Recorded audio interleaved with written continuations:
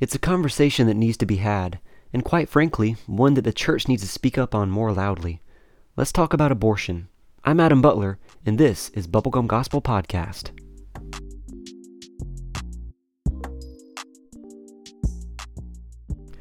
Today, the topic of abortion is perhaps more widely disputed than ever before.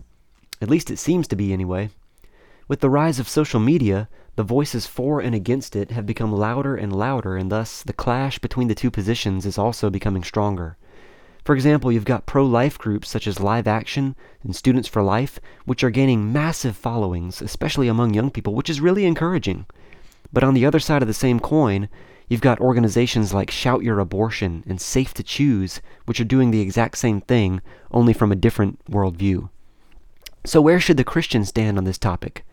Well, I believe that God's Word should be the first place that we go, especially when establishing a worldview, and when faced with touchy subjects such as this one. So let's take a look at what Scripture says about the unborn. But first, let's define some terms for those listeners who might be a little bit more unfamiliar with the debate. Abortion is a medical procedure by which a fetus is killed and extracted from a mother's womb before birth. A fetus, of course, is the terminology used for a child who has not yet been born. Thus, the position referred to most commonly as pro-choice states that a mother should have the right to choose what to do with her child. Should she choose to give birth, well, that's her right.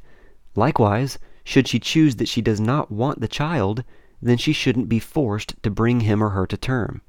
After all, the argument made by those in favor of abortion is, quote, my body, my choice. The argument being, of course, that the baby in the womb is not in fact a human being, but is merely a clump of cells. The pro-life position, to which I hold, begs to differ.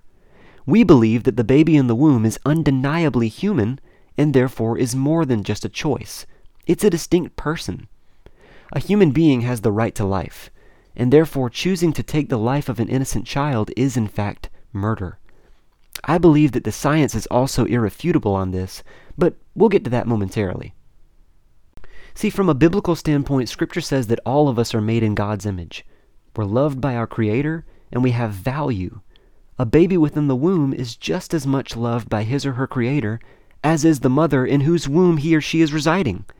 Just because a baby is not independent does not mean that we should be the ones to choose if it dies, especially when it has done nothing to deserve death or even been given the chance to live at all.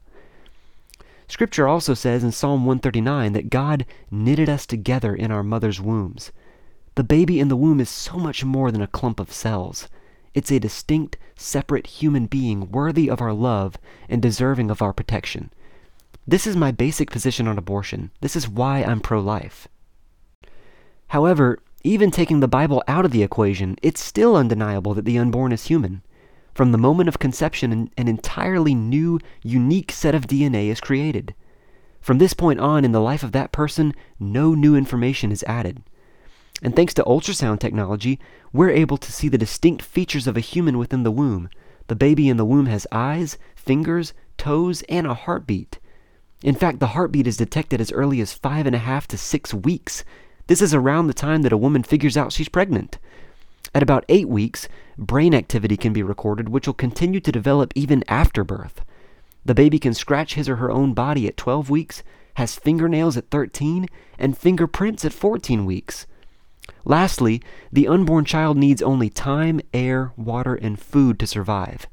By the way, these are the same 4 basic requirements that you and I have to survive as well. So, is the unborn just a clump of cells or a choice?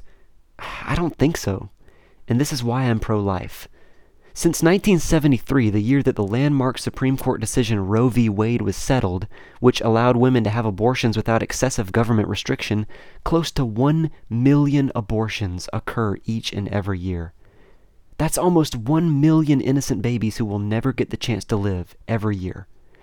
The church has got to wake up to this issue and not fall into the trap of believing that abortion is just another political issue. No, this is a moral issue, and it's one that needs to be addressed. I believe we have an obligation to speak up for those who cannot speak up for themselves. In this case, millions of innocent children.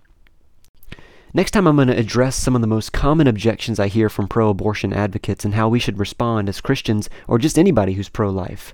So stay tuned for that. But until then, You've been listening to Bubblegum Gospel Podcast. I'm Adam Butler. I hope you guys have a great rest of your week. See you next time.